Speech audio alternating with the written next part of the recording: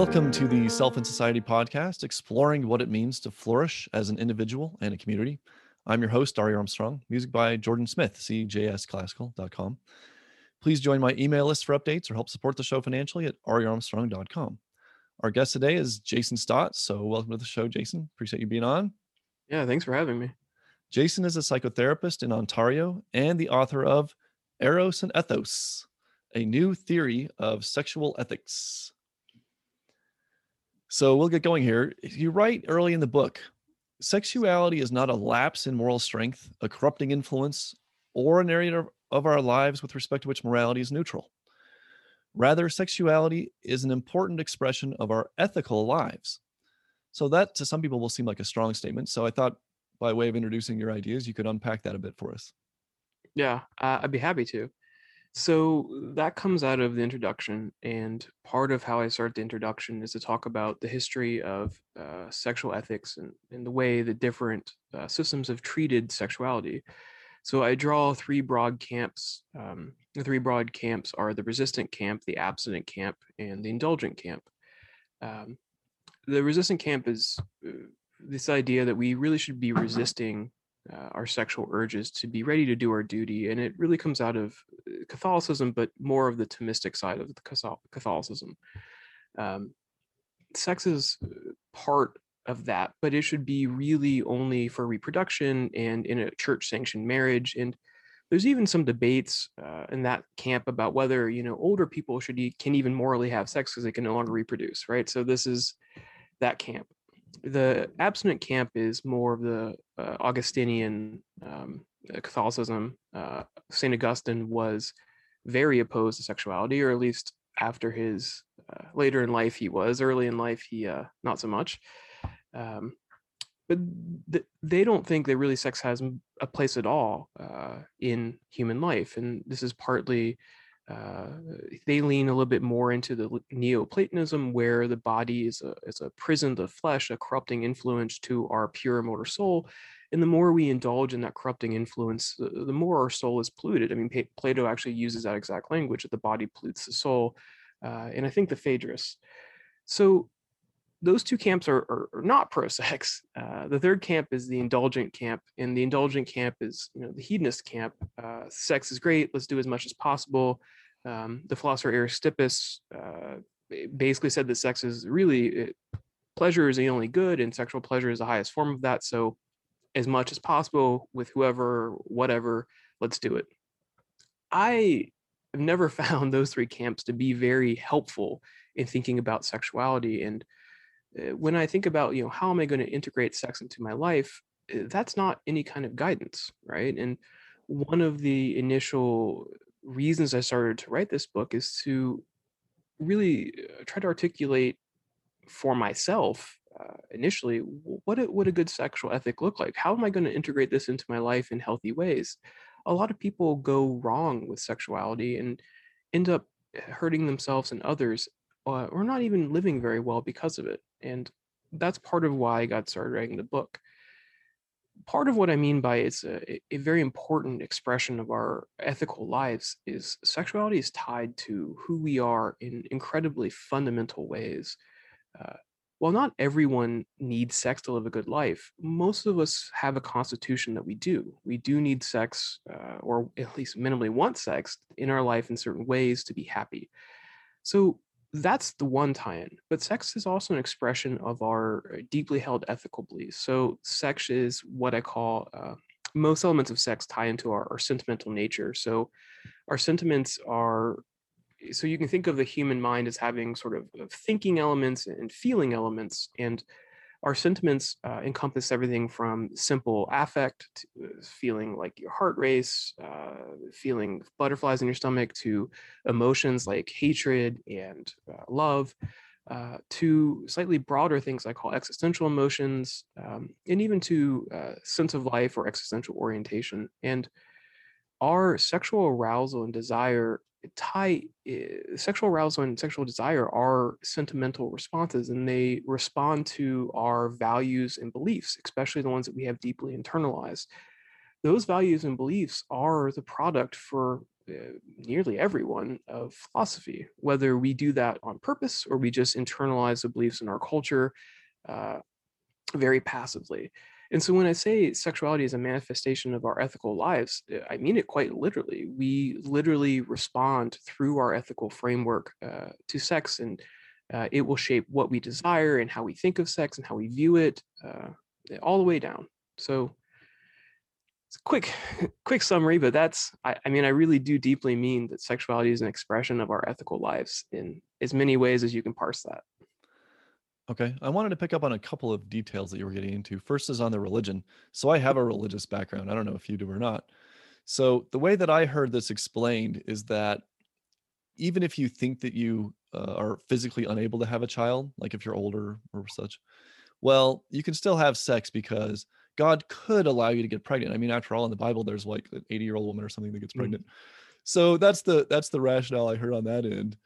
And yeah, go ahead. There's actually so I don't remember the name of it, but there was, I believe, a papal encyclical about this question, because there was all these debates in Catholicism about, look, if reproduction is the end that sex needs to make it morally permissible, and people can't reproduce, let's just say that you're barren, right? Uh, well, what is the church's position on these people, right? The Pope had to issue an encyclical to clarify it, and he said that basically as long as you're in a church-sponsored marriage, it's okay. So yeah, it's a contentious point, and once you leave reason aside, you can enter into some incredibly interesting debates about nothing, like how many angels can you fit on the head of a pin. I one time attended a meeting of the Catholic Philosophers of America Society, and they debated this question of ensoulment. So ensoulment in Catholic doctrine is when this God puts the soul in, right? And the question was, does God put, if the God puts the soul in at the moment of conception and the egg twins, what happens? Does the soul split, or does one of the eggs not have a soul? It's like, yeah, you start with crazy premises, you start to go down crazy roads. So That's a great question. I like that one. I grew up in a Protestant tradition, and so there wasn't quite the hard. It was definitely sex and marriage, but it wasn't quite the hard line against masturbation that I take it that some Catholics have. So, mm, but there was still obviously a lot of guilt around issues of sex, premarital sex, masturbation, those kinds of things. So I'm well familiar with some of these religious issues and how they bleed into our sexual lives, or lack thereof in certain cases. yeah, I grew up a holiday Catholic, I think. Although when I was in, I think, second grade or so, I was asked to leave Sunday school because I was asking too many questions. So I like to call it my unofficial excommunication. Um, so that's about the time I stopped being holiday Catholic. And I've never quite understood. So the sort of religious Christian objection to masturbation is called, it's called onanism, right? And it comes out of the Bible and the story of Onan. And the story of Onan is his brother dies, and he's supposed to marry his brother's widow, as is tradition at that point. And Onan does something unforgivable. He has sex with his brother's widow, and he pulls out and comes on the ground. That's Onan's sin. Now, how does that relate to masturbation? I don't know. I have no idea. But that's the sin of onanism. That's where Yeah. this is the biblical support for masturbation being a sin. Well, I think it's just generally, oh, you're giving in to your baser side, and you shouldn't do that. So you're Well, not the objection, it was a non-reproductive act. So right. all non-reproductive acts, but still, like, he pulled out of his brother's widow. That's not exactly masturbation to most people. Well, that's the other thing in my Protestant tradition. We were totally fine with birth control, forms of birth control that did not kill a fetus, Mhm. condoms, all that kind of thing. That was fine in my tradition. So again, it was a little different than what you often find in the Catholic line of things. Um, so what about biology? You talked about sentiments. Mhm. There is at root some basic biological stuff going on. I mean, basically, sex is for biologically came about primarily for reproductive reasons. So, Mhm. how do you relate the biology of sex to your previous points? It's a good question. So our species is a little unique in terms of our sexual proclivities. So there are many species. I'm thinking of like some forms of insects that mate once, and one of the partners dies, and the reproduction, the new ones come along. There are many species where they have sex once every couple of years, the reproduction happens. Our species has sex a lot, and very few of those times are for reproduction. I think I've heard a statistic that it's like 1 in 6,000 reproductive acts actually result in live birth. It's not, if it's for reproduction in sort of this strong sense, biology has done a bad job, right? If the function is reproduction, like you wouldn't expect it to be 1 in 6,000 sex acts per live birth. There's a strong element of pleasure in sex, and most people, it just as a matter of fact, pursue sex for the pleasure of it. And there's even, I mean, so there's, if the function of sex, if the only function of sex is reproduction, then you have a lot of explaining to do. For example, why does the clitoris exist? Right? Like, what is that thing for? It's very hard to understand if the function is reproduction because it doesn't in any way factor into reproduction. That's complicated. The glans penis has the coronal ridge. Why is that there if it's for reproduction? Right? So there's some evidence that the function of the coronal ridge of the glans penis is to displace semen. Well, why would that be there if the function of the penis is just to inseminate and be for reproduction? That doesn't make any sense. Why are there seminal crypts in the cervical mucus? That doesn't make any sense if it's merely for reproduction. There's a ton of biological facts you need to start explaining away if you take this tack that the function of sex is reproduction. Our biology actually doesn't support that theory. Our biology, I mean, obviously, one of the functions of sex is reproduction. I mean, no one would deny that. It's one of the things that can happen. And most of us take measures to prevent that if we don't want children or don't want them presently, right? But this idea that there is a unitary function of sex really comes out of the Catholic tradition in Thomas, right? Thomas Aquinas, that was one of the arguments that this is the unitary function of sex. This is what God intended sex to be for reproduction. And so any non-reproductive act is sin, right? Because it's going against God's will. If you look at the actual biology of humans, it doesn't support the doctrine, right? It doesn't support the doctrine that that's the function of sex. And in fact, if we look at the way people actually have sex in the world, we would have to conclude that the primary function of sex is pleasure. And one little factoid from your book is that we tend to have sex, humans, much longer than other primates. I don't remember the details, but I thought that was pretty interesting. Yeah, many primates have sex for less than a minute. The average human copulates for not for the entire sexual experience, but just merely the copulatory act for 3.5 to 5 minutes. So much, much longer. If it was merely for reproduction, you'd want to get in there, get out as quickly as possible. And I mean, literally, like, so if you think of evolutionarily in the past, being stuck in a mating act is a very compromised position. And if a predator or an enemy were to come upon you, you're not exactly in a position to fight or flee, right? You are doing the third F. So it's not a great idea if really the only function is for reproduction for it to last so long, right? We are very vulnerable in that moment. Well, I hear tell that some people also appreciate foreplay. So yeah, no, I think even that much, much longer than the actual getting it on. So yeah. For most people, in fact, even foreplay for most people is longer than the actual sexual act, right? So the lead up is often the biggest element of time there. Maybe even some cuddling afterward. You would hope. I hear stories about things like this. Okay, let's. In The Fountainhead, Ayn Rand writes, "To say I love you, one must first know how to say the I." I take it you broadly agree with this. What does that mean? I strongly agree with it. So in order to love someone, you need to have a sense of who you are and your values, and you need to understand. I mean, you need to be living in some ways an examined life, as Socrates says. When we don't know who we are or what we value, we're going to enter into relationships that are not going to be very good. And I guess an even stronger point is that we won't be able to actually experience love. So there's an entire chapter in my book about love, but let me say just real briefly, if love is a response to values, and I argue that it is at length, if we don't have a clear sense of ourselves and our values, we literally can't experience love. I don't want to argue that we don't have any related feelings. So we might feel sexual arousal, We might feel infatuation. We might feel something that might be proto-love, but I would want to reserve the word love for something richer and deeper, and not that would be impossible without understanding it in terms of our value responses um, and all these things. And I mean, in the book, I argue that, true love as we want to understand the rich sense, involves a lot of different elements that people don't necessarily always associate it with.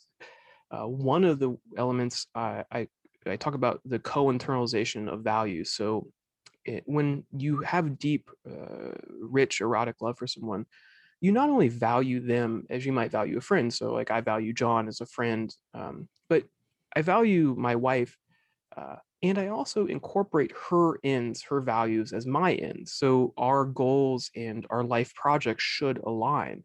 And when things go well for her, things go well for me, for that reason. Um, so there's a lot of depth to what it is to be, for love, and I think that Ayn Rand is right about that, and I strongly think she's right about that. So do you think this is a fair way to summarize it? If you have if you have a strong sense of self and a good sense of your values and what's important to you, you will, in the right context, naturally incorporate the interests of other people, friends, and your romantic partner as part of your value package, let's say. Yeah, and love is slightly more complicated. So if we talk merely about our sort of explicit, and even implicit values, we won't really understand love. And I mean, I hear people sometimes say, I'm trying to find friends and we share all these values, but I don't like the guy.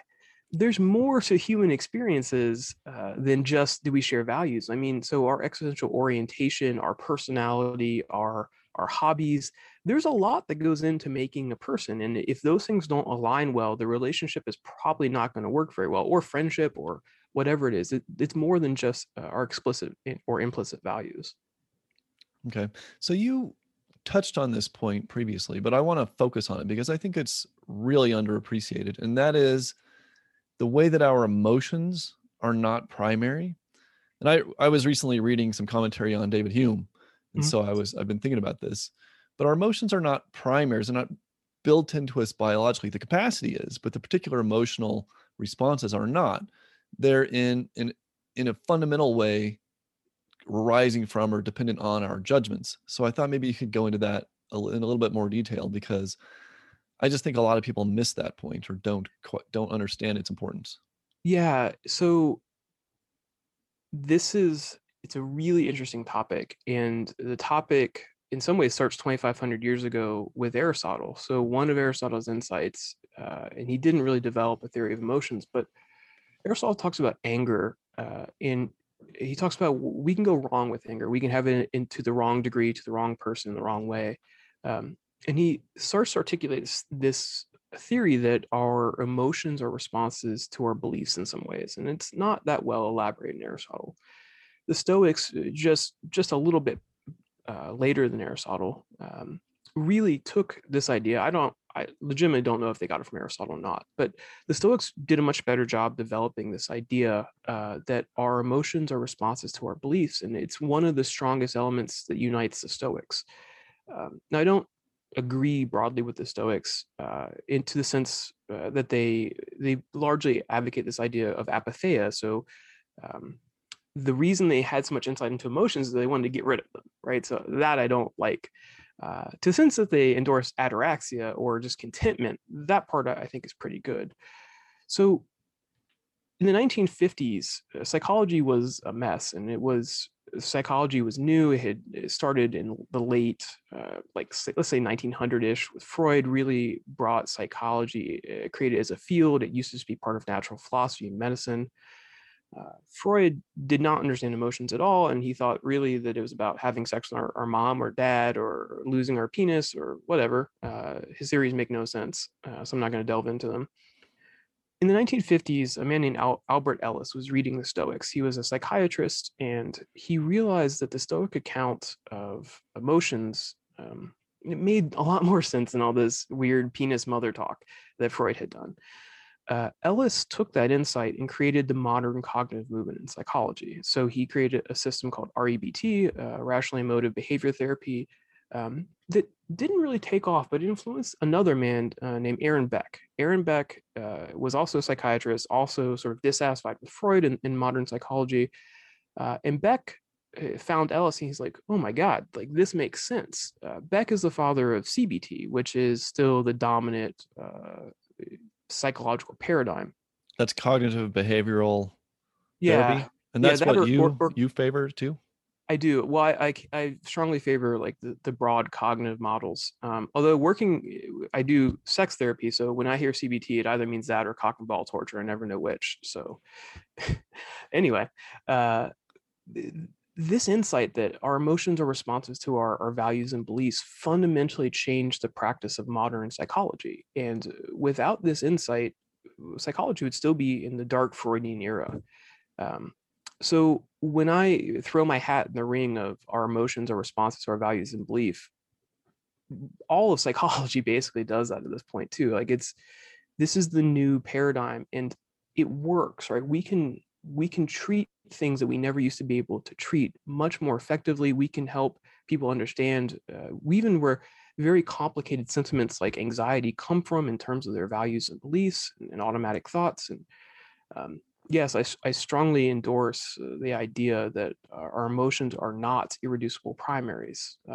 So all of our emotions can be understood if we look right beneath the surface. Now, our emotions are automatic. So whatever beliefs we internalize and hold as our own, our emotions will respond to those. So our emotions aren't, um, they can be discordant, right? So our emotions, if we have discordant values and beliefs, our emotions can respond to some of the discordant ones, and we can have emotions that are wrong for us. Our emotions aren't rational or irrational. Our emotions proceed inexorably from the premises we hold, right? So there aren't good and bad emotions per se. Our emotions are our way of experiencing the reality of our value judgments, for better or worse. Okay, so there seems to be. I'm totally on board with what you're saying. That was helpful. At the same time, there seems to be there's definitely something biological going on underneath the surface. For example, I think some people can be more prone, whatever it is, genetically, hormonal imbalances, to depression, Mm. maybe anxiety.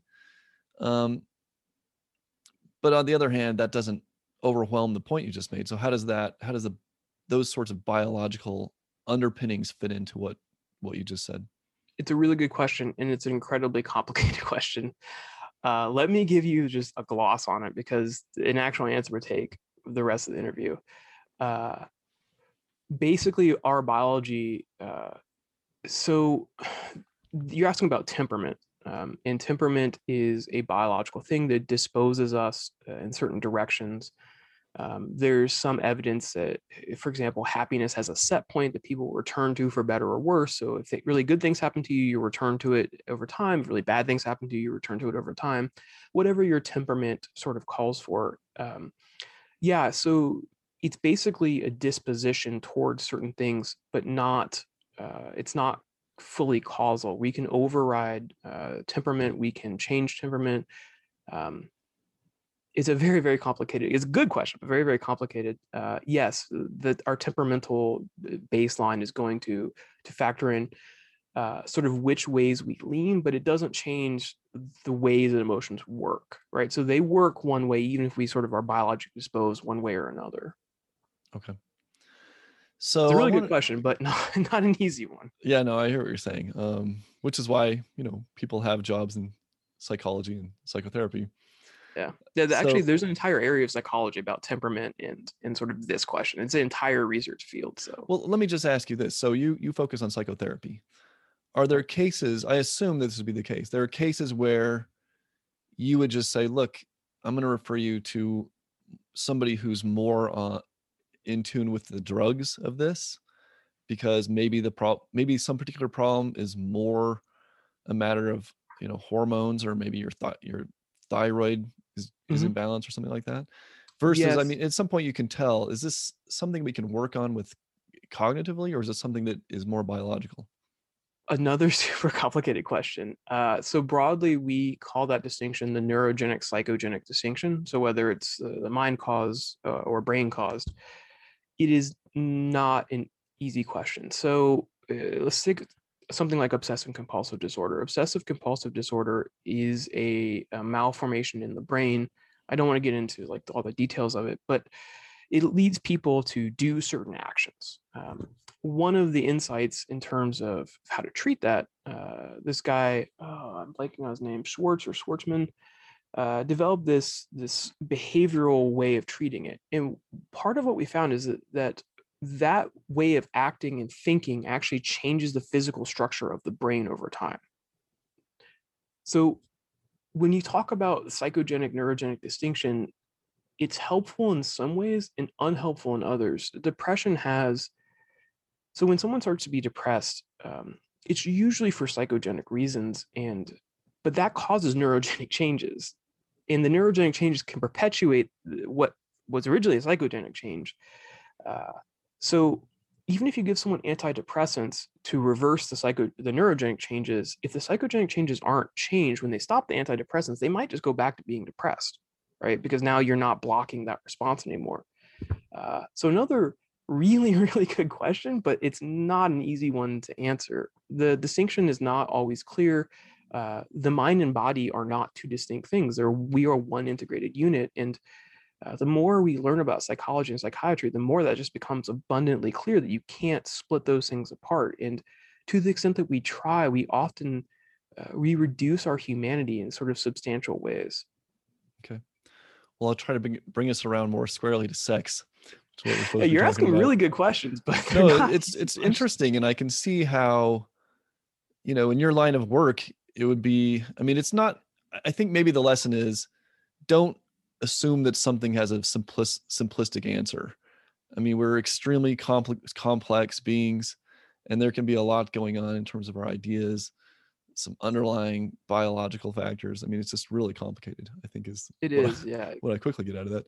So you mentioned the Christian take on sex, and you mentioned the Stoics briefly, but you go through 4 schools of thought that you think have basically a negative impact on our views of sex. So I thought maybe you could just say a couple words about these. And you mentioned Plato, the Stoics, a different side of the Stoics that you mentioned previously, the Christians, which we've discussed, and then Kant. So do you want to say a word about the ones that we haven't discussed? Sure. So the Stoics in general are not big fans of sex. There are different schools of Stoicism, so I'm not going to try to capture everyone, and anyone who's an expert on Stoics is going to know I'm glossing over a bunch. But broadly, the goal of the Stoics is apatheia and a sort of indifference to the external world. Their goal is the cultivation of virtue and internal character dispositions, and no emphasis at all on external achievement, other people, the impacts of things. So it's a little complicated, but obviously sex is an external, right? Sex is not internal to us, and sex messes up our apatheia or ataraxia, contentment, depending on which school of Stoicism. Sex is a very strong emotion, and they are not big fans of strong emotion. So broadly speaking, the Stoics weren't big fans of sex. Plato is the source of much of the sex negativity in the world, and I also believe one of the biggest sources of what we think of as Christianity nowadays. But different parts of Plato have been taken by different people and run with. So in the Symposium, for example, one of the stories Plato tells, so the Symposium is a drinking party. There's all these philosophers in the story that are sitting around drinking. And one of the stories they tell is what's come to be known as Platonic love. And this idea is that we start by having love and lust for one beautiful person. But if we're doing it right, we should abstract from one person to many, right? So we start to understand what it means to be a beautiful person, and then start to understand beauty more generally, beautiful art, beautiful customs, beautiful laws, and eventually keep abstracting until we get to the beautiful itself. This is his idea of forms. To the extent that we stay focused on a beautiful person, a particular instantiated person with a body, we're focusing on the wrong things. We're focusing on this prison of the flesh. We're focusing on this corporeal world that's merely an illusion of the real world of the forms. And that's, to him, a very fundamental mistake. So Plato was not a fan of sex. Platonic love is a synonym for sexless love for this reason. That comes out of the Symposium. There's other myths that Plato created. So Plato also created the myth of soulmates. So this is actually a very common conception today. Most people don't know it. It comes from Plato. Plato has this idea, and I think it's in the Phaedrus. The reference in the book, but this idea, he's trying to understand like why we seem to seek out other people and form couples. And so he tells a story, and he realizes it's a myth. So I'm not trying to take him to task for that, but it's a really pernicious and bad myth. But the myth he tells is of the proto-humans, and the proto-humans were these terrible monsters, and they had 4 arms and 4 legs and 2 sets of genitals and 1 head with 2 faces, and they were too powerful. They made an assault on the gods in Mount Olympus, and after they were rebuffed by the gods, Zeus decided to split them each in half. So there were male ones, male female, and female female, and that actually explains the idea of soulmates, right? We actually are literally looking for the other half of our proto-human self. And I mean, it was nice that he included the male, female, female. Like he was trying to really understand that in some ways, but that never happened. And so when we look for our other half, we're looking for this mythological thing that never existed. That paradigm is incredibly destructive. People often they jump relationship to relationship, like, oh, if this was really my soulmate, like I wouldn't have to work at it, it would be easy, it'd be effortless. Love is real. Love, real relationships are not always easy and effortless. They take hard work. Sometimes they take complicated conversations. Sometimes there's even fights, and that's the real world. Relationships can be a little messy.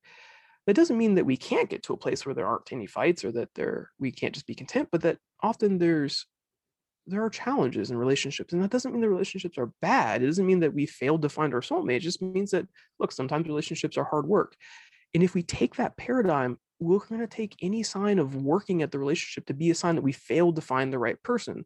And that is incredibly pernicious. How would you, let me interrupt you on that particular point, because that's a big one. And I think that's important. Do you think it'd be fair to say that there's a healthy way to view a soulmate, which is a relationship that you work at and create? Like soulmates are made, not just out there waiting for you. And we could have a soulmate, like there's not just one person that I can have a healthy marriage with, but it might just be the person that I happen to find and then build a relationship with. And so is there a sense that we can look at a soulmate in that sense, a created relationship, as opposed to, this one magical person out there that God put down there for us, and if we can't be happy unless we find that one person? So yes, if we strip away everything soulmate means, we can call them soulmates. But then it's not clear to me why we're going to use that term, which harkens back to this very pernicious view. I hear what you're saying, but I think in common language, people often use, "Oh yeah, my spouse is my soulmate," just meaning we've built up this very healthy relationship. So is there some kind of preferred, I mean, if we're not going to use the same term, is there something, how would you, I think it's nice to just have a label on that, where you're really getting along well in your marriage. You're working at it, yes, but it's going well, right? It doesn't always feel like a struggle. You enjoy it. You're both happy in the marriage. You know, things are clicking. So what is there a word or a label, or how would you describe that, if not Well, soulmate? I would just call it a good erotic relationship. I mean, I spent an entire chapter talking about, well, what does a good erotic relationship look like? And I guess my resistance to the idea is it's going to the term is necessarily a platonic term. And like, yes, we can strip away everything that's in there, but it's like people use the word altruism to mean being nice to other people sometimes. Like, yeah, if you strip away everything that makes that term unique, then you can call it whatever the fuck you want, but it's okay, you've lost the core of the idea and you're just using the sound now. I don't think that that's a great move. I mean, I think that philosophical and conceptual clarity, it goes a long way to helping us to think more clearly and to engage with the world in better ways. and when we're borrowing these terms that are, I think, profoundly destructive, like I don't think it's advised. And I'm not saying that like you're making a radical mistake and you need to change what you say, but I do think it's a little dangerous, and it minimally helps perpetuate this myth that is hurting other people. Okay. I think that's helpful to me. I think one with me, I think that I was just never it never struck me as plausible that there's that one magic person out there. And so I just never took soulmate to mean that. Mhm. But I think it's really helpful to understand sort of his how that term arose historically.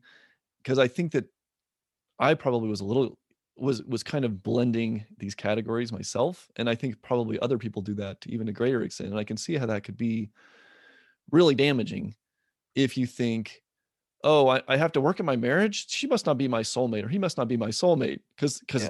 it's work, and hey, we had a fight, And so I can see how that could be really destructive of a potential what you could turn into a really healthy relationship if Mhm. you expect it to just come at you from the world from your soulmate.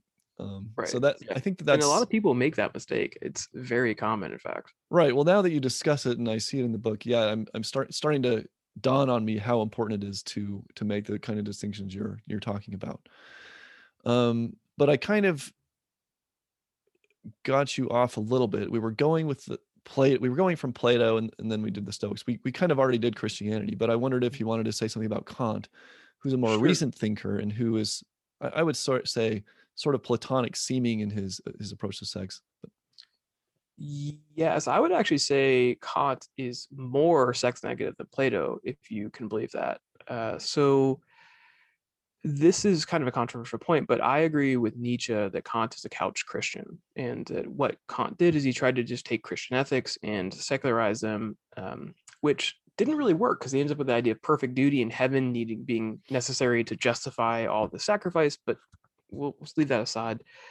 Kant thinks that sexuality is absolutely a corruption of human nature. He says that, for example, masturbation is worse than suicide because suicide merely ends your life, whereas masturbation totally corrupts your person. So I guess I don't really feel like I need to say much more than that because he is not pro sex in any way. He has a very complicated view of sex, and it's almost entirely negative.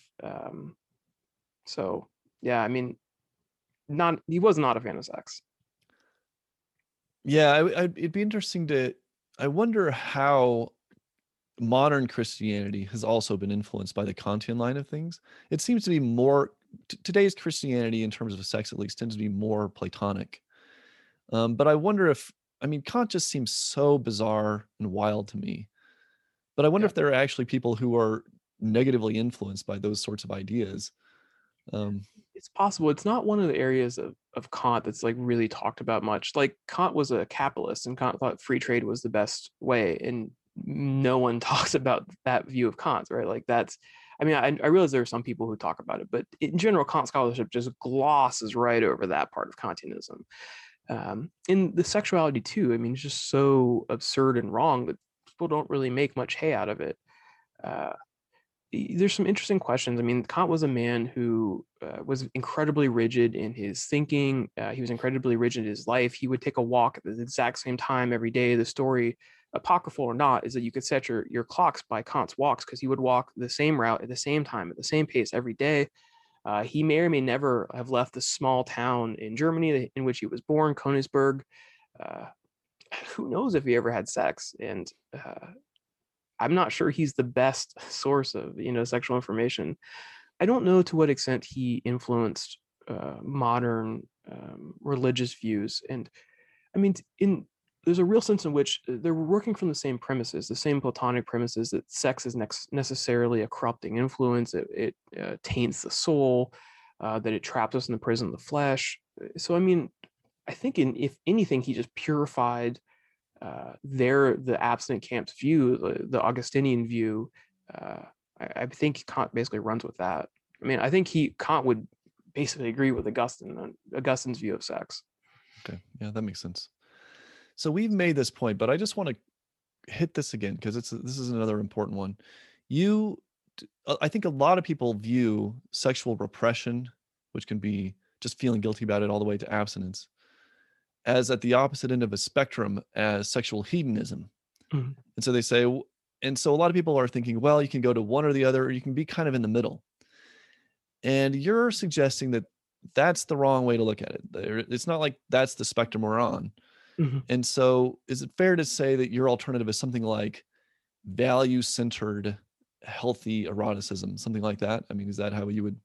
But it's not like you're on that spectrum. You're though it's those are both bad and both sort of variants of each other in a certain way, and that they're not taking sex seriously as we should. Mhm. And there's something totally different from both of those things that you're wanting us to point to. Is that how you would put it? I would, yeah. So the spectrum I would put them on is the dualistic spectrum. And I would say that the resistant and abstinent camp are on the dualist spectrum, but they favor the soul, and hedonism is on the dualistic spectrum and favors the body. I think dualism is wrong, so I'm not on that spectrum in any way. My approach is really different. My approach is to think about, look, if we want to live a good and rich, happy human life, we're going to need to cultivate certain aspects of our character, certain virtues. We're going to need to think about our values and to be clear about our paths, set like a central purpose in life. For most of us, our constitutions are such that sex is going to be a valuable part of our lives. And without it, most of us could not be happy. No, not everyone. I mean, certain people are constituted such that they don't need this. So those people are going to not fall under this. Most of us, the vast majority, need some kind of sexuality in our lives. And my goal is to get people to think critically about the ways in which they integrate it. Are the ways that they integrate sex, are they pro-life? Are they anti-life? Uh, are they integrating sex into their life in healthy ways? Are they cultivating good dispositions or bad ones? Are they being kind and fair to their partners? Are they always seeking enthusiastic consent if possible? Are they open-minded? Are they cultivating a sexual character that is good or not? And these are important questions that a lot of people just don't ask, because the history of sexuality, sexual ethics in particular, has not encouraged these questions. It says either resist it in these various ways or just go hog wild, but not let's have these sort of interesting and nuanced conversations about what does it mean to integrate sex and sexuality into a good human life. And that's the goal of what I want to do. And whether or not I succeed in doing it in my book, and I hope that I do, but I want to change the conversation to that conversation. Let's leave dualism behind. Let's just forget about that. It's nonsense. It comes from these weird metaphysical positions. That's not what we are. We are integrated beings. So let's talk about, for most of us, if we want to integrate this into our lives, what is that going to look like? That's the conversation I think we should be having. Well, that's what I like about your approach, is that you want to make it something that we positively think about ethically, because I think a lot of people think it's either something you have a lot of guilt over, Mm. or you just don't even think about it. Like it's out there, but it's not something you think about formally in terms of your ethical life. So I like the fact that you're bringing it front and center in terms of leading a good life. What does it mean to be a moral person, and bringing that into it? So I think that that's really helpful and better than what most people out there are doing. Yeah, it's So it's mind it's mind blowing. So one of the things that strikes me just so strange is that, as I say, for most of us, sex is very important, and ethics has just not done a good job of accounting for this fundamental part of human nature. I mean, if you look at sexual ethics, that term means like, let's talk about abortion. Like, how is that for most people? Most people, one, are probably not going to have an abortion in life, and two, it's not going to be the defining thing of their life. It's, Rand talks about the ethics of emergencies and trying to have philosophical paradigms on emergency cases, fringe cases. That's not the way ethics should be done. Ethics should be done like, look, what does a real human life look like? What is our life actually like? Those are the kind of questions we should be asking, not these fringe questions. I'm not saying the questions about abortion aren't important, but they are not core questions of sexual ethics. They are fringe questions of sexual ethics. And the question that faces most of us in our real lives is, how am I going to integrate sex in my life in healthy ways? And that's the conversation that's not being had. okay, that's good. That's good stuff, man. Thanks. So next though, we're Romeo and Juliet in love? uh, Short answer, no. Uh, it's an interesting question. So, I talk about Romeo and Juliet in the book, in the chapter on love, in terms of one of the mistaken paradigms. And we've actually covered most of them at this point. I talk about them as sort of being the exemplars of this paradigm of desperate longing, which is, I think, a very dangerous paradigm. So they're just one example of the paradigm, but in this book, Shakespeare tells the story of these two families in Verona, the Capulets and whatever, it's unimportant. Romeo and Juliet, right? Their families. So they meet. Juliet's 13, Romeo might be 16, 18 tops. They are children, and they're immediately sexually attracted to each other. They might at best have an existential attraction based on their existential orientations. They fall in love, which again, I don't think it's love yet. They make a series of really terrible choices, and they both commit suicide. That is just profoundly a bad way to think about love on all fronts. I also, I don't think it's love. I think that our sort of sentimental reactions, including sexual attraction, is the starting point, right? So when I see someone, let's say I'm single in a bar and I'm like, oh, she's very attractive. That's not love at first sight. That is, I want to find out more about her. I mean, we used to call this limerence, or and some people call it like new relationship energy, but this is excitement to get to know someone and find out about them and connect with them. That's a very valuable and fun time, but it's not yet love, right? Love is more stable. Love is integrating people into our lives, creating a shared life together, sharing experiences, integrating our values. Love takes work, and that initial reaction might be the first couple steps on the path to love, but it's not yet love. And so holding these two suicidal teenagers up as the paradigm of love is a fundamental misunderstanding on my view.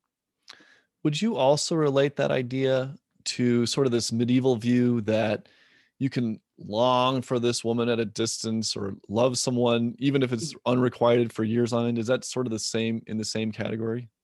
It's very similar, but it's also, and I don't in any way talk about this in my book, it's why I don't use the term romantic love, because I didn't want to tie into the romantic tradition of the Middle Ages of like courtly love and longing and unrequited love. I didn't want to tie into that tradition, and it's actually why I use the term erotic love. The book doesn't mention that anywhere, but that's why. Okay. Yeah, I didn't pick up on that. So this is a little bit complicated, so you can punt if you want, but you mentioned something you call the triaxial scale of gender orientation. Yeah. Now that's a lot, but I'm wondering if you want to try to briefly summarize what you're getting at with that. So it's a good question. It is a complicated question. So people often think that sexual orientation is binary. You are either straight or gay. So that was the sort of original view. Then we opened up like, well, some people are attracted to both. It may be a transitional state, but let's call those, I don't know, bisexuals. So now we got three. That doesn't really track the reality of human sexual experience. There are things such as contextual homosexuality. So what contextual homosexuality is you're in a certain context, like a prison, a boarding school, whatever, and you engage in sexual interactions that are wrong for your orientation. And then once you leave the context, you never do again, right? So how are we going to classify those people? Let's sweep them under the rug. What about people who are straight, but sometimes they see, let's say it's a straight man, and he sees another man, he's like, oh yeah, but he doesn't ever act on it. Is that a perfect heterosexual? Nah, sweep that under the rug. What about people who are attracted to both, but lean heavily to one sex or the other? Let's sweep that under the rug. So it gets really complicated. And part of what I'm responding to, so Alfred Kinsey in the 1950s saw those complications got swept under the rug. He's like, well, let's not sweep those under the rug. Let's try to figure out if we can capture them. So Kinsey has a scale from 0 to 6, where 0 is a perfect heterosexual and 6 is a perfect homosexual, and 3 is in the dead center, so 3 is a perfect bi. That scale does a much better job of capturing the reality of human sexual attraction and desire. There are many, many people who are 1s and 5s who they're probably going to spend their entire life looking like a perfect heterosexual, perfect homosexual, but they're going to sometimes have desires, or maybe they're watching porn and they look at the wrong sex, but they kind of like it, but that's all they ever do, right? And Kinsey wanted to capture that, and Kinsey did a really good job creating a scale that does.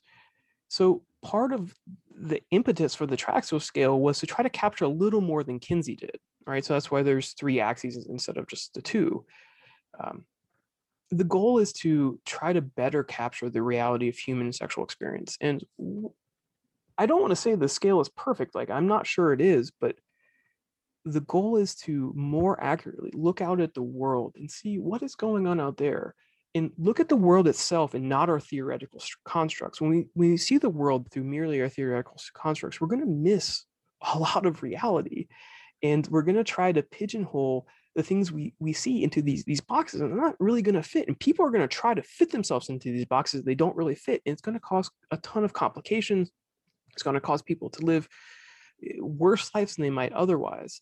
I mean, even biology is more complicated than people think. I mean, people talk about you're either male or female, you're either XX or XY, and that is not accurate medically, right? So there are XXXs, there are XXYs, XYY, there are people who are XY who look like an XX, right? So an XY would usually be a male, but because of an androgen insensitivity, they never get masculinized, so they actually are a perfect female.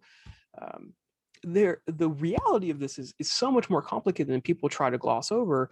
And so when we use these theoretical constructs to look at the world, we're going to try to pigeonhole everyone into these boxes that may not match reality. One of my goals, whether I've achieved it or not, has always been to look at the world for what it is and try to understand it on its own terms first before I use any kind of theoretical constructs. And that was the goal of the Traxel scale. Okay, so one reason it's so interesting is to see the cultural shifts. Mhm. So younger people, the idea that there's gay marriage is like, yeah, duh, of course. Right. But me growing up, being born in the 70s, this was a huge cultural shift over the course of my lifespan. Mhm. And it seemed, of course, there was a whole lot of activism and legal work going up to this. But then I can't remember the exact year, but it wasn't that long ago, right? The Supreme Court legalized nationwide gay Mhm. marriage. That was a huge sudden shift. Again, there was decades of activism and legal work leading up to this, but it was still something that I could see within my lifetime. So it seemed to go from everybody who's not perfectly heterosexual or is sort of bad or suspect or out. Mhm. And then there was a shift in my life where, okay, gay people, okay, we can see, okay, there's heterosexual and homosexual now. Mhm. But now it seems to me that there's a secondary shift or development where we're saying, okay, even saying we can't even fit everybody into the heterosexual homosexual camp. There's something a little bit more complicated going on. And that seems to be what you're getting at here. And it seems to be what generally is the trend in the culture in terms of looking at the world and people's sexual lives. Yeah. So I think you're right. And, a lot of these things, although the cultural change happened recently, rely on events, people putting themselves out there, like Kinsey. Kinsey was in the 50s, and he changed the conversations around sexuality. The Stonewall riots, where gay people were like, listen, maybe we don't want to be beat up anymore. That was a major turning point for getting these issues out into the news. So many things happened, and I think you're right that we are becoming more open and accepting of people who are not living the same lives we are, who fall outside of the normal distribution. And I mean normal just as a purely statistical term with no moral baggage on it. Um, because people, so the normal human in merely statistical terms is heterosexual. Probably not a Kinsey zero, though, right? There's probably a lot of them that are Kinsey ones, but they're heterosexual and they're going to live those lives. And as we start to think more about the nuanced reality of human expression, so let's say that I'm a heterosexual man. Let's say that my attraction to women is like 5 out of 6. I'm really attracted to women. My attraction to men is like, let's say, a 1, and my attraction to others like a 1. Like, I'm going to look like a heterosexual, like a classic heterosexual. But I'm not strictly speaking a Kinsey zero. I'm not strictly speaking a heterosexual. There's more going on there. And I think as we start, so one of the goals of the triaxial scale was to make it easier to communicate the richness of our actual sexual desires and expressions, um, and to capture just the reality that people don't fit into these three categories of straight, gay, and bi perfectly. And it was the goal was to capture a little bit more than Kinsey did with the Kinsey scale. So yeah, I mean, I agree with you. Things are getting better in a lot of ways, and I hope that that trend continues. The trend has been a little cyclical, and as things get better, then there's pushback, and it gets better, and there's pushback. And I hope that, broadly speaking, people start to accept that other people can live their life however they want. As someone who is a strong advocate of liberty, and I know you are too, uh, I don't care how people live their lives. If they're not violating other people's rights, live it however you want, right? And that's, I think, the position we need to move to. And as we start to understand these things better, I think that'll help some people who do want to control other people's behavior to understand that maybe these kind of lives are okay. Maybe these people are not, while there's statistical variation, they're well within the normal human experience. And I hope that we start to take a more nuanced view of the reality of the sexual lives. Well, just anecdotally, I live in Colorado, and our governor is a gay man. He's married, he has children, and we have a state legislator who is a transgender woman.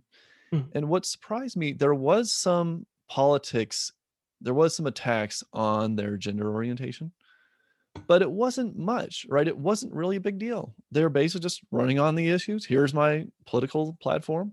And people were basically evaluating them based on their political ideas. And I thought that was, it just struck me. It's like, wow, that's interesting. That really shows a big cultural shift, certainly within my lifetime.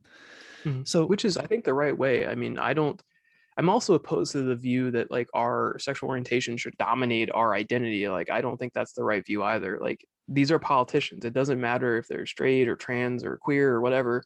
Do they have good political views? That's really the only question voters should be asking. right, good. Okay. So I thought we would shift a bit into some more advice type of questions. Okay. So we are still in the middle of a once in a century pandemic, which has caused a lot of shifts in the way people live, a Mhm. lot of isolation. And I'm wondering if you're seeing this manifest in your work in terms of creating problems for people's relationships or actually improving people's relationships in certain ways. So I haven't seen it impact relationships a ton. Um, but so the other thing I do, I'm a trauma specialist. So I work with people who have been traumatized, who might have PTSD or other trauma, especially disorders, or mood disorders and all sorts of things. The general people I'm seeing are doing a little more poorly than usual because of the additional stressors of the pandemic. Many people's financial lives are very much up in the air. Many people don't have stable employment right now, or sometimes even stable housing. And these additional stressors, or even just the pandemic itself, is causing mental health to decline in sort of marked ways. And people are not coping very well with that. Um, so yeah, it's been hard for everyone. Some people's relationships have actually been improved because part of what they need to do is spend some more time together, and now they can't do anything but that, right?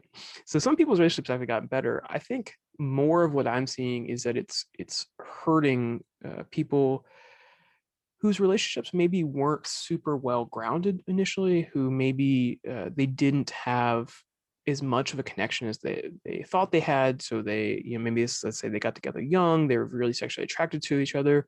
The relationship was adequate, but as they start to get a little older and maybe the sex is fading a little bit and our bodies change as we get older and gravity and aging take its toll on us, some of the attraction to each other starts to fade. And if your relationship is grounded entirely in your sexual attraction, you have a very precarious foundation for your relationship. And part of what we're seeing is people are starting to realize that their relationship foundation is not what they thought it was. Their relationship is not as strong or based in these sort of fundamental things.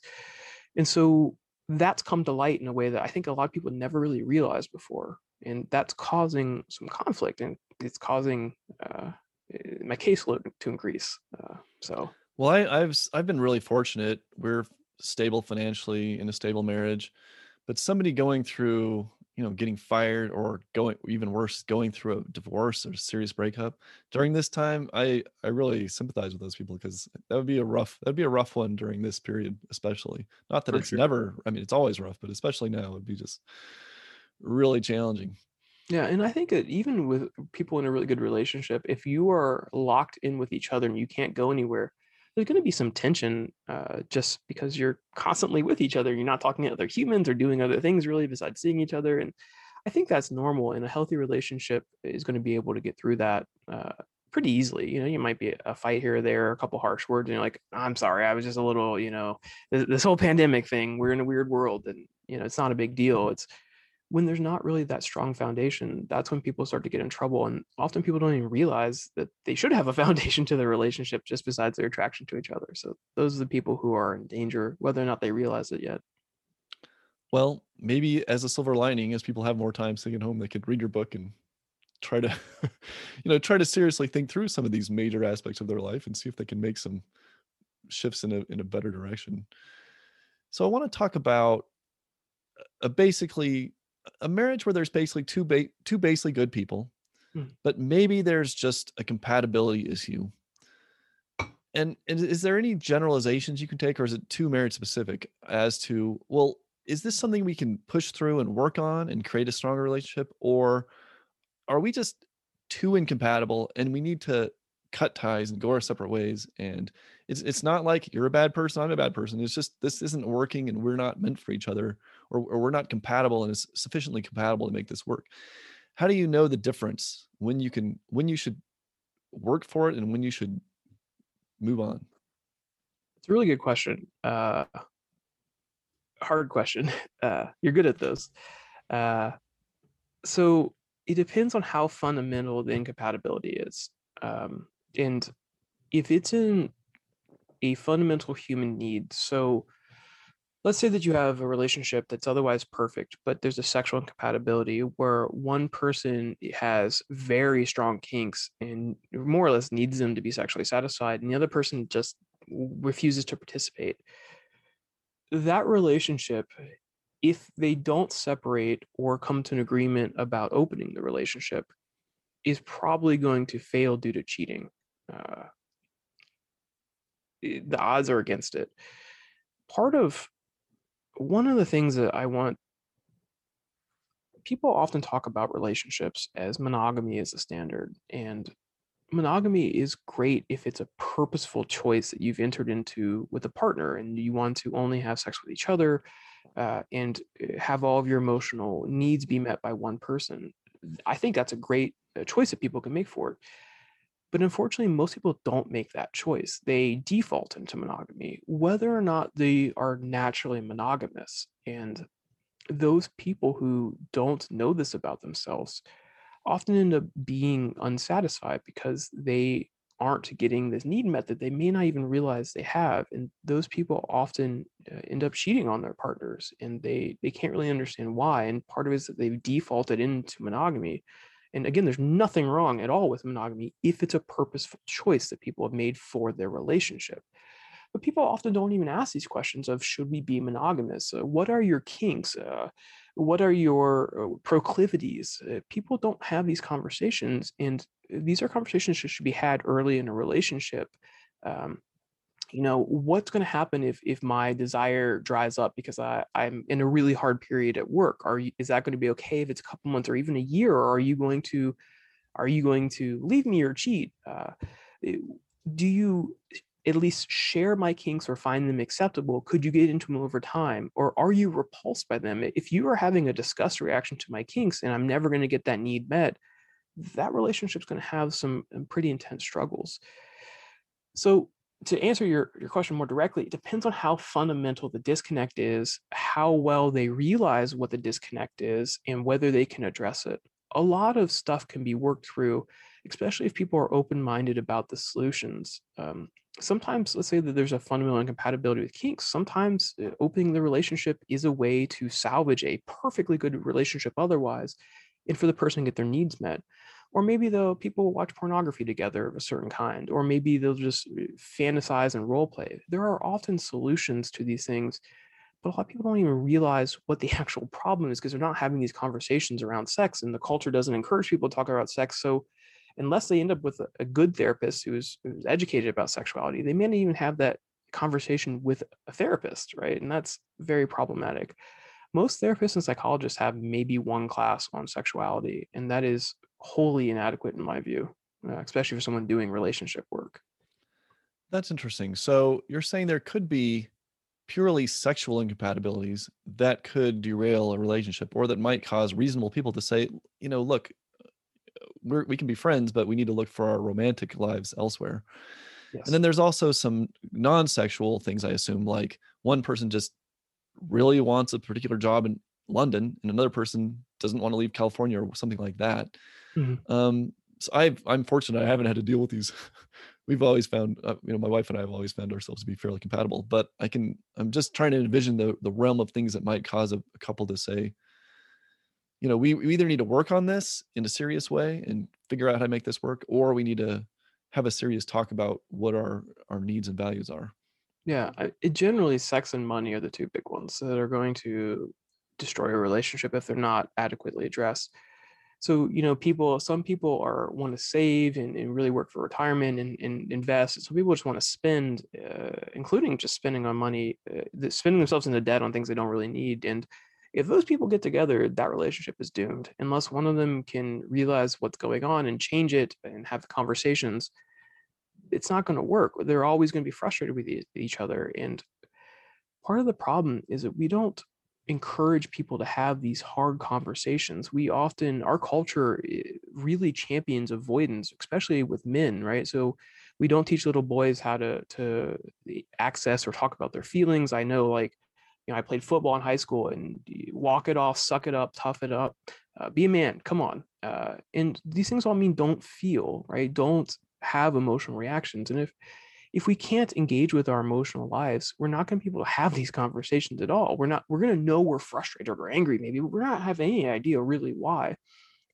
If I could get people to change one thing that I think would make the world much better, it would be to stop avoiding our emotions. And I think that would go a super far way to making the world a better place and ending a lot of relationship conflict.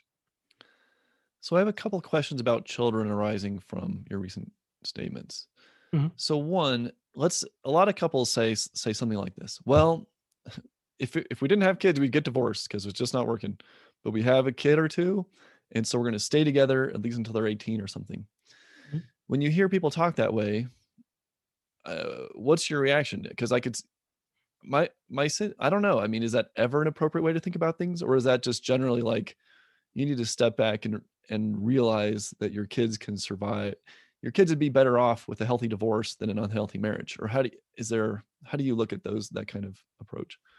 Yes, I agree with you. Okay, all right. So, in general, we get our model of relationships from our parents because it's one of the few relationships that we have sort of intimate access to. And if the relationship that we're modeling for our children is acrimonious, which is the worst case scenario, but even loveless and sort of more friendship, we're modeling a relationship that's not going to serve them well in their life. And we're showing them that this is the paradigm. Whether that's our intention or not, that's what we're showing them. I think it's much healthier for children for the parents to have a clean, uh, congenial divorce and for each of them to find other partners that they can love and have good relationships with. Because one, that models to children that we don't need to stay in bad relationships. We don't need to stay in loveless relationships. We can seek our happiness and be justified in seeking our happiness. Uh, and that is very, very valuable to teach them to that their lives don't matter, that they should fundamentally sacrifice themselves and their happiness for someone else, even their children, is to teach a pattern of sacrifice in an unhealthy way of being to their children, and it's going to hurt them across the course of their lives. So yeah, I agree. They should divorce, and they should each seek their own happiness and try to find healthy relationships to model to their children. And if we made that shift as a culture, then there would be a lot less acrimonious divorces because people wouldn't wait until it was unbearable to leave. And I think that's one of the reasons why we see such acrimonious divorces is people try to hold out for the kids, and it doesn't usually work, and it usually just gets more and more bitter and entrenched, and then it explodes. And I don't think it's the right thing to model for children. Okay. Darn it, I just had a follow-up and it left me. What was the this goes back to what you were saying before, is what I was going to say, in that it's really important when you're starting your relationship and building your relationship to not push these problems under the rug, to really have some serious conversations. Mhm. I mean, ideally, you get your relationship in order and then have kids, and not have kids in the middle of a really messy relationship. In fact, I've heard couples like they have kids to try to fix their relationship, and it's like you're Yeah. just asking for trouble at that point. No, get your marriage in shape or your relationship in shape first, and then have kids if possible. I mean, if you have kids already and then you find yourself in trouble, then make the decision then. Mhm. But the ideal is to have kids in the context of a relationship that's already working, so you don't have to deal with that divorce aspect a few years down the road. Mhm. Um, Yeah, I agree. And the idea that we should do X to save the marriage, where X is something radical, like have a child or open the relationship, is going to fail. Like it just basically never works. I mean, I hear people sometimes come to couples counseling and they're like, relationship was on the rocks. We decided to try swinging to spice it up, and it went to shit. It's like, okay, yeah, that's what I would expect would happen. Like you have to, if you're going to do that kind of stuff, you have to have an incredibly strong relationship with good communication, and it's varsity level sex, and not everyone gets to play at the varsity level. okay. So my other question about children is, so I have a 5-year-old, and so basically we watch a lot of biology documentaries. So Mhm. he's aware of what sex is in terms of reproduction. Animals reproduce, Mhm. and there's mommies and daddies and so on. Um, but at a certain point, we're gonna we're gonna have to have some more detailed discussions there. And I know my general sense is that Europeans do a better job with sex education than Americans typically do. Mhm. Do you have any general? I don't know if you talked with parents at all, or if you have any general advice for parents as they're trying to, introduce their kids to a healthy view of sexuality, but at an age appropriate Mhm. level. It's a really good question. So the first thing I would say is that we have a fundamentally mistaken idea of sex and children. Uh, People think that children become sexual at adolescence, and that is not true. We have sonogram images of fetuses or preborn children masturbating in the womb, right? They are touching their genitals and enjoying themselves. Children, anyone with a toddler knows that if you take off their diaper, they're going to explore their genitals and they're going to do it for a while. And that is a great time for them. Children will often masturbate. I mean, it's proto masturbation in a real sense, but they'll touch their genitals and enjoy the stimulation from the earliest days, including in the womb. Children are sexual just as we are. Now, they're not sexually developed, and there's a good reason we say adults shouldn't have sex with them and sexually interact with them, right? There are many, many reasons for that, but they are themselves sexual. They want to know about their bodies, they want to know about other people's bodies, they want to learn these things. So, first, this idea that children are not sexual, I just think is wrong for a lot of reasons. In terms of what we should do, I think we should answer children's questions truthfully, but only to the extent that they're able to ask them, right? So if children are like, uh, I heard this word sex, what is it? It's like, well, sex is something that parents have, and they do it for lots of reasons, including pleasure and in having children. And they'll be like, oh. But if they ask a follow up, try to answer the question that they actually ask and try to pitch it to their level. I think that adults should use the right terms for body parts. So I think that we should use the term penis or vulva or vagina. It blows my mind how many adults don't know the difference between a vulva and a vagina. Like it just is mind blowing. Those are not the same thing at all. For any of the listeners, in case you don't know, the vulva is the external part, and the vagina is the internal part. A lot of people don't know that. Actually, a lot of people don't know just basic sexual biology. And basically, no one knows sexual morphology. Um, and if we teach our kids the right terms and accurate information early on, they'll better understand what's happening to them. They'll better understand what's happening to other people. They'll better understand how to ask questions, and they won't have to live in a world of lies that we weave for them because we think that they're not sexual or not capable of understanding these things. And uh, so to sum up, answer the questions they ask, try to always use medical information, accurate information, and to, if possible, think about what they might ask before they ask it, so you have some idea of where they're coming from. And if we are doing parenting well, which is a very complicated skill, we have created a situation for our children where we've always listened to them and encouraged them to talk to us. And it can be hard to do that. But if we have that way of interacting with them where we're respectful and active and engaged with them, then they will be comfortable to come to us to ask these questions. And sometimes we're going to have to say, I think you're a little too young for that answer. So, Daddy, what's a butt plug? Like, wow. I've known it's Say a we'll have toy that that some discussion in adults, 5 years or something. yeah, it's a toy that adults use. Don't ever ask me again. Actually, don't ever ask me again would be a terrible thing to say to a child. I'm not sure why I said that, but try to keep it at their level, but as much as possible, answer the question without necessarily opening a ton of doors if they're not ready for those doors to be open. Well, puberty obviously is going to be sort of a next level of discussion or something. Yeah, a So, big change. um, Well, and I think those conversations should happen prior to puberty happening, right? So if most people onset puberty, let's say 11 to 13, the conversation should happening around 10. Like, hey, listen, you should expect that things are going to happen in your body real soon. You're going to start growing hairs and around your genitals. Your penis is going to grow. Your testes are going to grow. Your vulva is going to start doing stuff. You're going to start having menstruation. Your breasts are going to grow. All these things are about to happen. You're also, and more importantly, about to have some really big feelings and emotions that you're going to have no idea how to control. When that happens, come and talk to me and we can sort of work through it. You're going to have to learn a lot of new skills that you haven't had to learn yet in order to incorporate these things into your life in a positive way, which can be hard, even for adults sometimes, for us to integrate our emotions and drives into our lives in positive ways. And it's very much a skill that needs to be taught in practice for it to go well. And we can really help children to get a leg up on these things if we're willing to have these frank and honest conversations with them. well, yeah, we don't really want our kids to be primarily learning about sex with their peers in the bathroom looking at porn mags or whatever. Well, that's the thing. Like, a lot of people do, as a matter of fact, learn about sex from pornography. Pornography is great. I love pornography. I'm not in any way opposed to it, but it is a terrible place to learn about sex. It is performative. It is fantasy. It does not show all the lead up. It doesn't show the fluffers. It doesn't show the people doing the stretching. It doesn't show any of that stuff. It just goes right into the fantasy, which is fine because that's what we want when we're masturbating. But it is not a good way to learn about sex.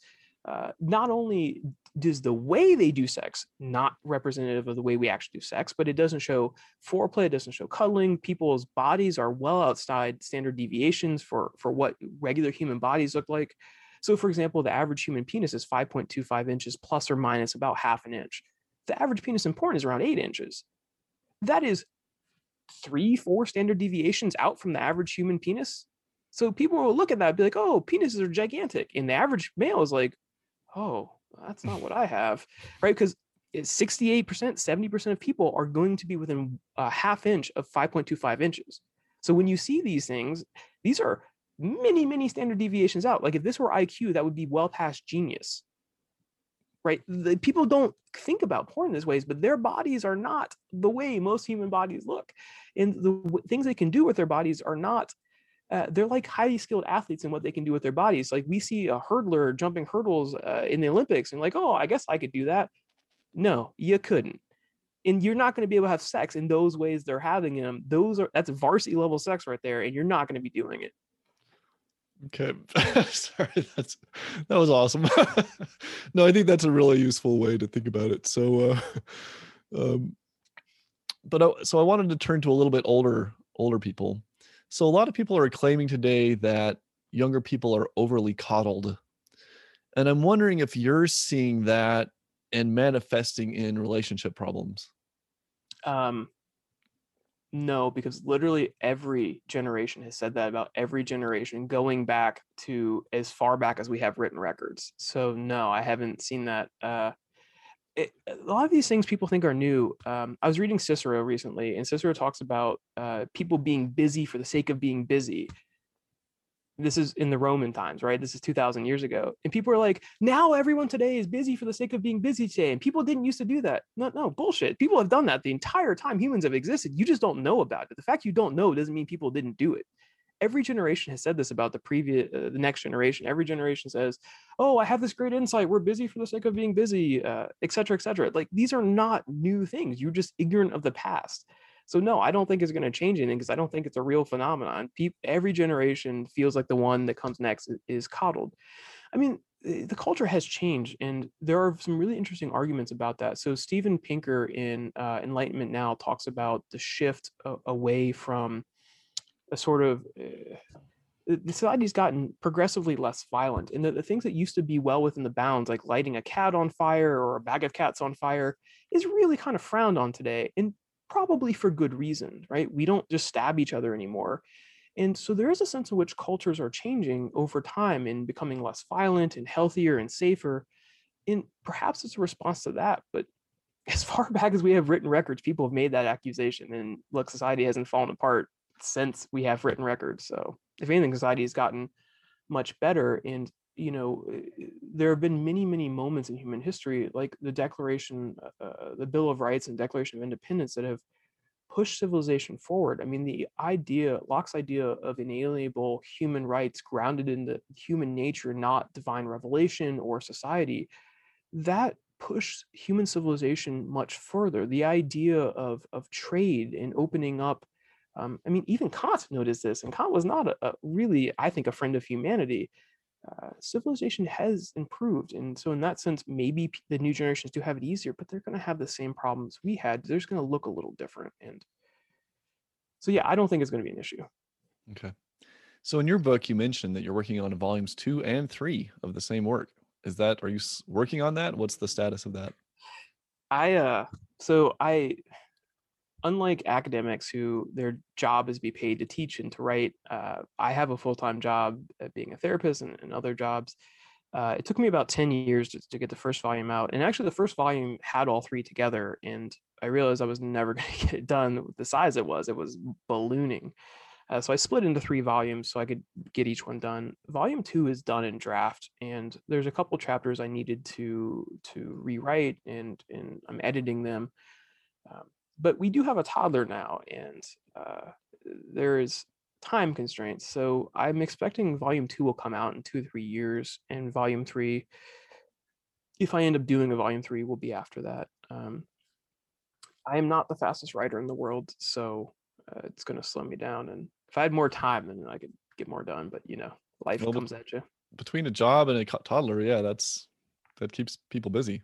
Yeah, you got to carve out time where you can. I mean, so when I wrote this book,